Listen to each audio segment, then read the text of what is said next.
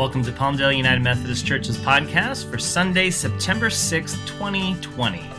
May God use this as a blessing to you today. Let us pray. God, may the words of my mouth and the meditation of each and every one of our hearts be acceptable in your sight, for you are our rock and you are our Redeemer. Amen. Well, have you ever played the game Two Truths and a Lie? It's a wonderful icebreaker game for groups of people, whether they're brand new to each other or have been friends for a while. The rules are very simple. One person shares 3 facts about themselves. 2 of the facts are actually true facts. 1 is a downright bold-faced lie. The challenge is for the rest of the group to spot which one of the 3 is the lie. I'm going to give it a go this morning. If you want to play along with me, here we go. I have performed theater on stage in Japan. I have cooked a meal at the White House. I have eaten balut in the Philippines. Now, for those not familiar with this fabulous delicacy, balut is a fertilized duck or chicken egg that's eaten when the partially developed bones inside the egg are soft enough to chew. And yes, it's totally a thing. You can look it up on YouTube. All right, so you ready to vote? We're going to do this by a show of hands. Here we go. How many of you say A is a lie? Raise your hand.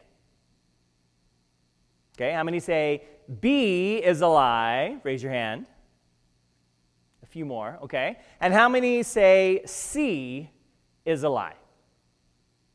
All right, well, the correct answer is C. I have been to the Philippines 3 times, and balut was offered to me, but I respectfully declined. 1, I only like my eggs scrambled. 2, I am not really sure about chewing on little chicken bones in there. Am I happy that I did when I saw a buddy of mine who was a pastor, how sick he got after he tried it for the first time. As for A, during my senior year of college at the University of Hawaii, I was fortunate enough as a theater major to travel to Japan and perform in Tokyo at the National No Theater. As for B, it's also totally true, only I didn't prepare a meal at this White House. No, I actually cooked it at this White House. This is the United Methodist Campus Ministry residence at the University of Hawaii at Manoa. And both Jody and I lived in that house for 3 years while we were going to college at UH. 10 students were packed into this house. We all had weekly chores assigned. Each week, 2 of us were the cooks.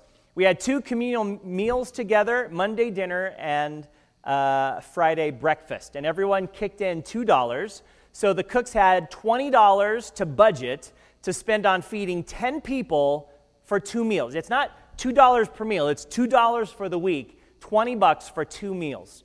Full disclosure, this was the late 80s, so $2 happened to go a little bit farther than it does today. But this was a wonderful education for a young 19-year-old college student having to traverse to the grocery store to pick out nutritional meals for 10 people. I mean, I learned how to stretch $1. I learned how to cook for a decent-sized group, 10 people. And I learned a few go-to meals that I've continued to use throughout my life.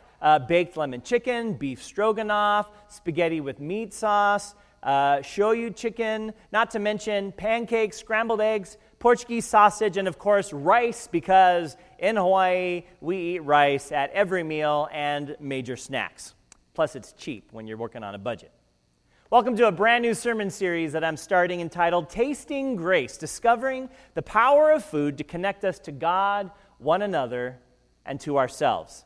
It's based on a book by Melissa D'Arabian. Melissa was the Season 5 winner of the Food Network's Next Star reality cooking competition. She's a member of St. Paul's United Methodist Church in San Diego, and I'm friends with her pastor, Reverend Rob Fiesler. In fact, Rob is the one who suggested that we do this as a potential series. And there's 7 other United Methodist churches in Southern California who are going to be experiencing this series over the month of September, October, and or November. Now, I've chosen for us to start this weekend, and I believe St. Mark's is also starting this weekend in San Diego. I'm super excited about this series. Now, I'm not a foodie by any means, but I do enjoy cooking. Here's a short video that was produced when Melissa's book was first published. It'll give you a sense of what we're in for this together. Let's watch. Food is a central part of our everyday lives, and our relationship with food is complicated. We are infatuated with recipes and dieting and food photos and making dishes that are restaurant-worthy.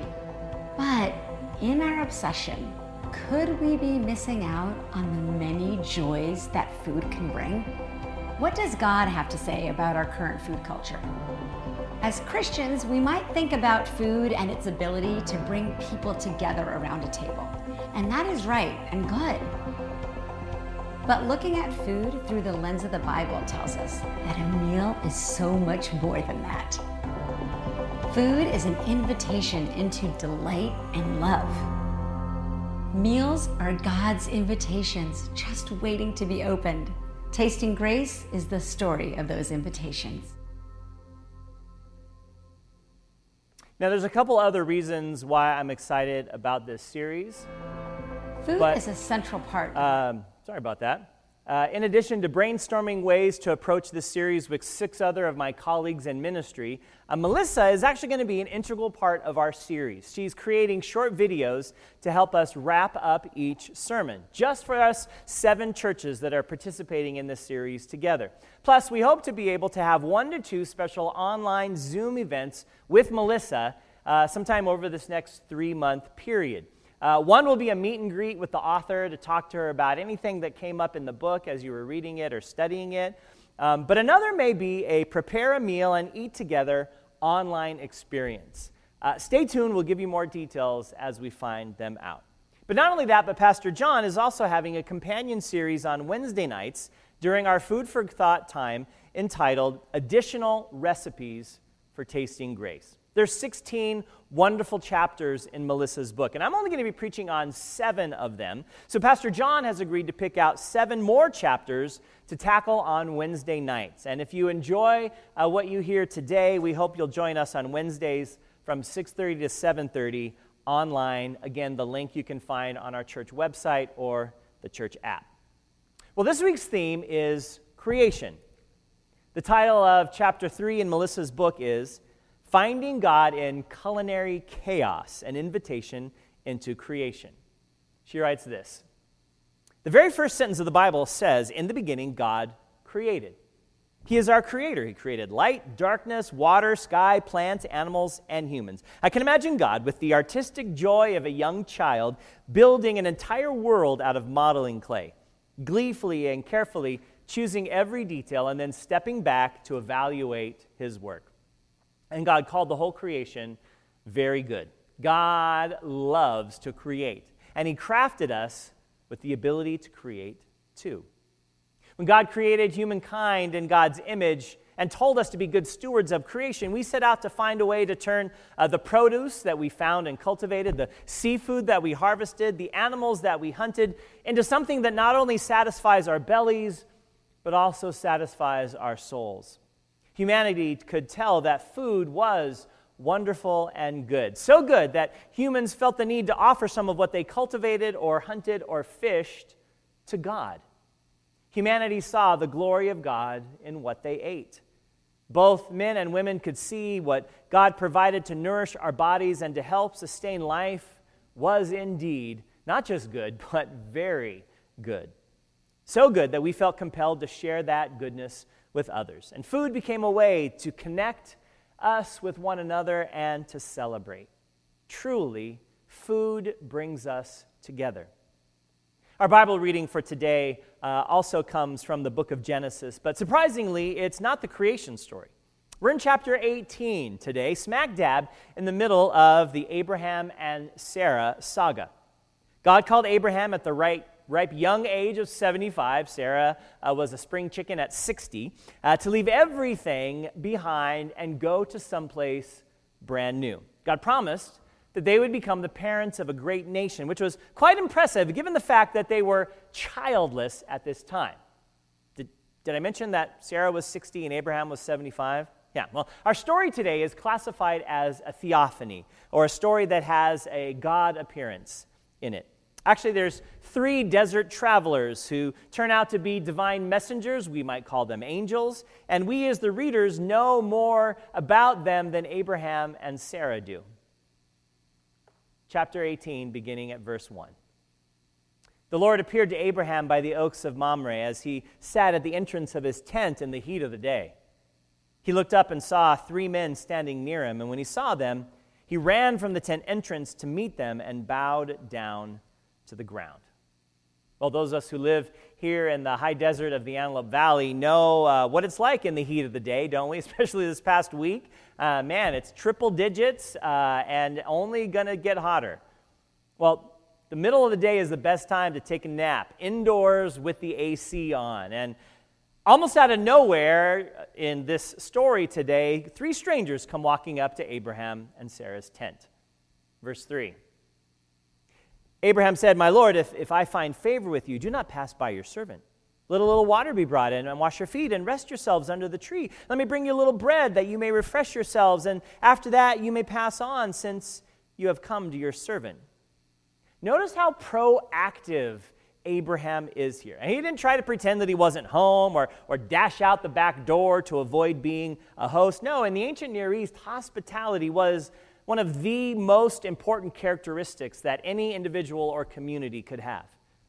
Abraham went out of his way to make sure that the traveling guests knew they were welcome. He says he's just going to throw a few things together. But listen to what actually takes place. Verse 6 and following. And Abraham hastened to the tent to Sarah and said, "Make ready quickly 3 measures of choice flour, knead it, and make cakes." Abraham ran to the herd, took a calf, tender and good, and gave it to the servant who hastened to prepare it. Then he took curds and milk and the calf he had prepared and set it before them. And he stood by them under the tree while they ate. A few weeks ago, when we were studying Jesus' parables, we came across the parable of the yeast, and we found out that when a woman put some yeast into 3 measures of flour, scholars told us once you add the necessary water, 3 measures of flour would produce about 100 pounds of raw dough pre-cooking. Like, that's a lot of bread that they're going to put together. But of course, I say this all the time. In the Bible, numbers always mean more than simply that number. They often point to other things. 3 measures could very well be a divine measurement, alerting the reader that, wow, something amazing and holy is about to take place. Abraham and Sarah give these travelers a desert feast. They offer their very best to the guests that they had absolutely no prior connection to. And they do it through food, amongst other things. The hospitality shown by the couple, though, is not lost on God. And we get the impression that God is so impressed by their generosity, by opening their home, by being willing to share what they had and do it in abundance, that a special blessing is given. Verse 9 and following. The messenger said to Abraham, "Where's your wife Sarah?" And he said, "There in the tent." Then one said, "I will surely return to you in due season, and your wife Sarah will have a son." Now Sarah was listening at the tent entrance behind them, and Abraham and Sarah were old, advanced in age, and it had ceased to be with Sarah after the manner of women. So Sarah laughed to herself. Thanks to this couple's hospitality and creativity, they were about to be creating something new themselves. They just didn't know what it was going to be. This is some 24 years after God's initial call to Abraham and Sarah. Abraham's now 99 years old, and Sarah is 84. And it's no wonder that she laughed when she was told that she would be nursing a newborn at the age of 85. Later on, after being called out for her laughing, Sarah is told by the angel, "Is anything too wonderful for the Lord?" Such a great statement, isn't it? Is anything too wonderful for the Lord? In fact, you may need to write that down on an index card or a Post-it note and stick it somewhere where you'll see it every day for the weeks to come. Is anything too wonderful for the Lord? When we honor God with our best, our creativity, our hospitality, the best ingredients of our lives, if you will, God delights with us because God honors our creativity. God sees our good works, our offerings of our lives as a sign of our love for Him. It doesn't earn us a place into heaven, but it's the result of the grace and love and forgiveness and salvation that we have been given by God in abundance. You see, we are partners with God in creation. Creation wasn't something that happened, thousands upon millions upon billions of years ago. No, creation is something that continues to happen each and every day. Melissa D'Arabian writes, "Why did God make us creators? God gives us what he holds dear, what he himself treasures. He made us creators out of his love for us." In Isaiah 43:7, he says that we were created for his glory. God gave us the ingredients and the ability to think, to work, and to build so that we would create as God did. Anytime we create, anytime we do something that adds value to our earth, we get a tiny glimpse into what God was doing in early Genesis. One of the things that I love about Melissa's book is that she's very transparent and open about her own story and personal journey. In chapter 3, the chapter on creation, she goes into quite a bit of detail about the journey that brought her to where she is today. Originally, she had big dreams of practicing business law. She was going to earn an MBA and a JD, and then, as she put it, crush the world of mergers and acquisition contracts, all while wearing sleek and fashionable suits. Her mom died by suicide just a year before she graduated from college, which, as you can imagine, was quite devastating. So when she graduated, she said she did something quite rash. She skipped graduation. She wrote a letter to the grad school whose offer she had accepted, and she unaccepted it. And then she moved to Greece to work on a cruise ship for 1 year. When her year was up, she returned to the United States, entered Georgetown's MBA program, and to help pay for her master's degree expenses, she worked as a live-in cook for a large family. She said it was like being Alice on the Brady Bunch, cooking 3 meals a day for this wonderful family, learning all the quirks and passions and tastes that they had and preparing accordingly. She said she began to fall in love with cooking as she shopped and cooked and prepared these daily meals. And she did that for a semester, and then she moved on to a more flexible job. But she kept cooking. She kept cooking for herself and for her new roommates. And then after receiving her MBA, she worked in corporate finance for Disney in Burbank, California. So she said, my food budget grew quite considerably.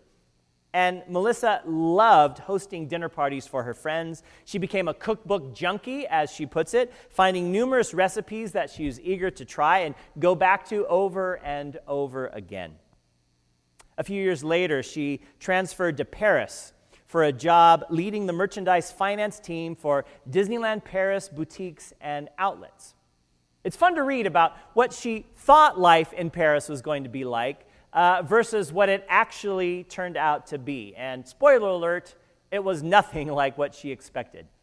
She actually felt overwhelmed and completely lost, and she didn't even have her cookbooks with her in order to make the comfort food that she loved so much. She writes, "But it's funny how God works in those spaces of emptiness and weakness. When we release our grip on an identity that we've clung to, God can do so much. And we can finally hear about his plan for us because we aren't too busy being fabulous to stop and listen. Sometimes when we feel as if life is all falling apart, it's actually all falling together." She soon discovered her safe harbor through the food shops of Paris, where shop owners were never in a hurry and were always eager to share their expertise, even to a foreigner who spoke very poor French. It's here that a transformation began to take place in her life.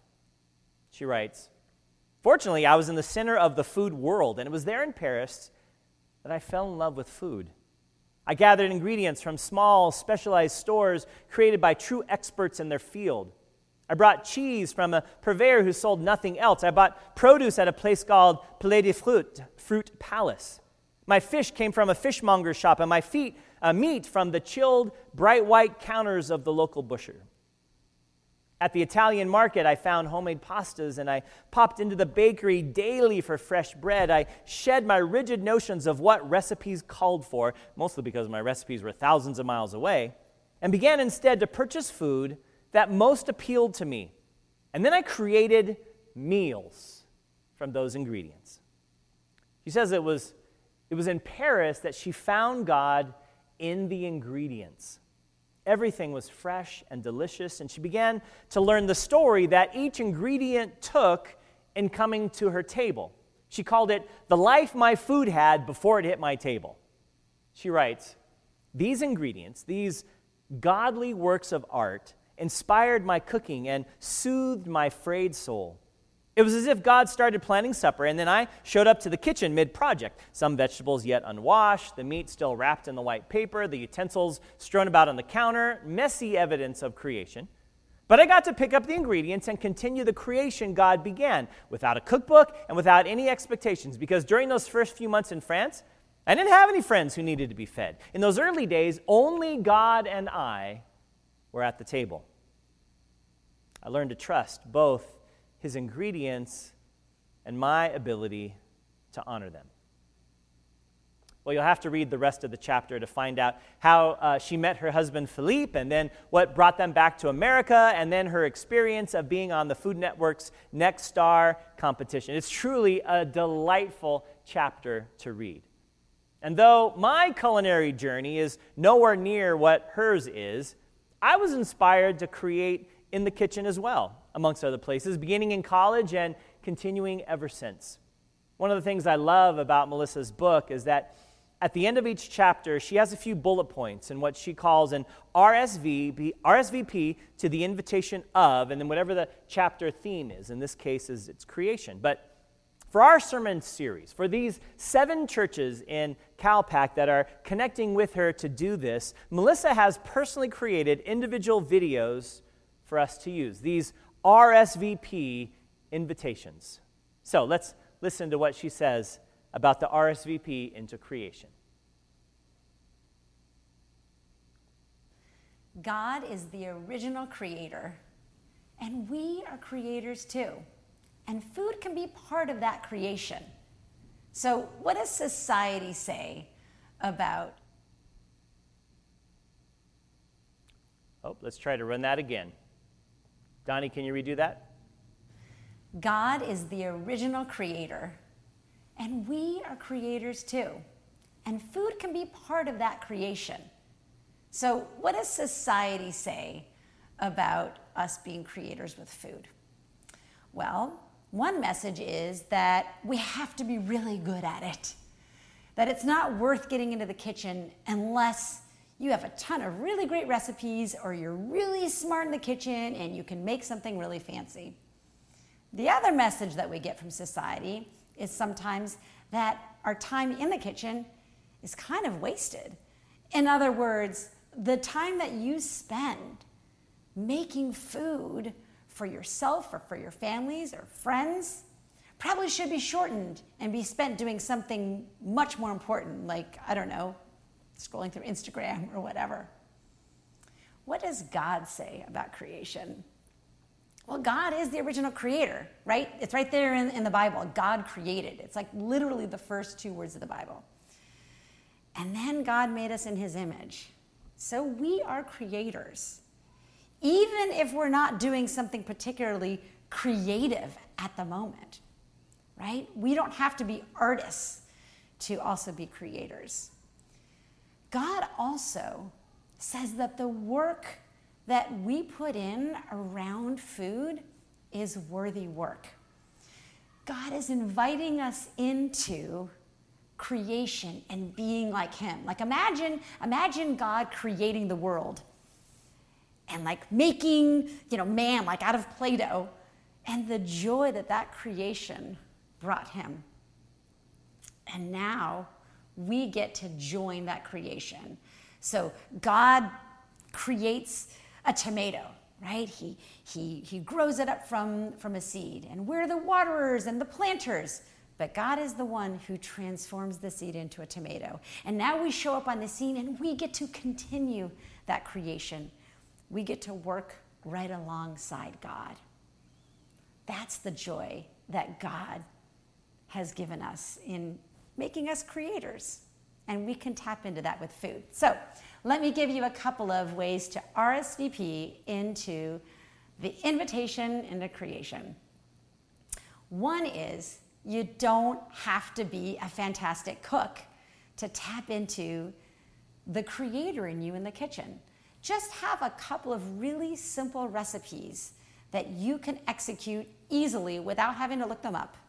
Simple ingredients, something really easy.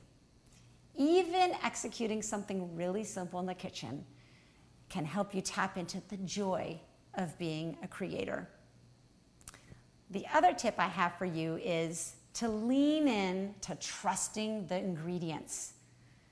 Once you learn how to make a salad, well, then open up your fridge and pull out whatever vegetables you find and have a little bit of fun trusting the ingredients. You can find God in those ingredients if you look for it. And that will invite you into creation. Friends, I'm so looking forward to sharing this series with you. And whether you love to cook, you somewhat enjoy cooking, or basically you endure cooking because you have to eat, I'm guessing that we all love to eat. My prayer for us is that the series will be just as the book title says, one that draws us closer to God, to each other, and even to ourselves. May you embrace the gift of being co-creators with God. And I know some of you may just have laughed out loud right there at the thought of that, of cooking and being co-creators with God. But you know what? You're in good company there. Is anything too wonderful for the Lord? Thanks be to God for the wonderful gift of food, and may we be open to whatever it is that God has to teach us. Amen.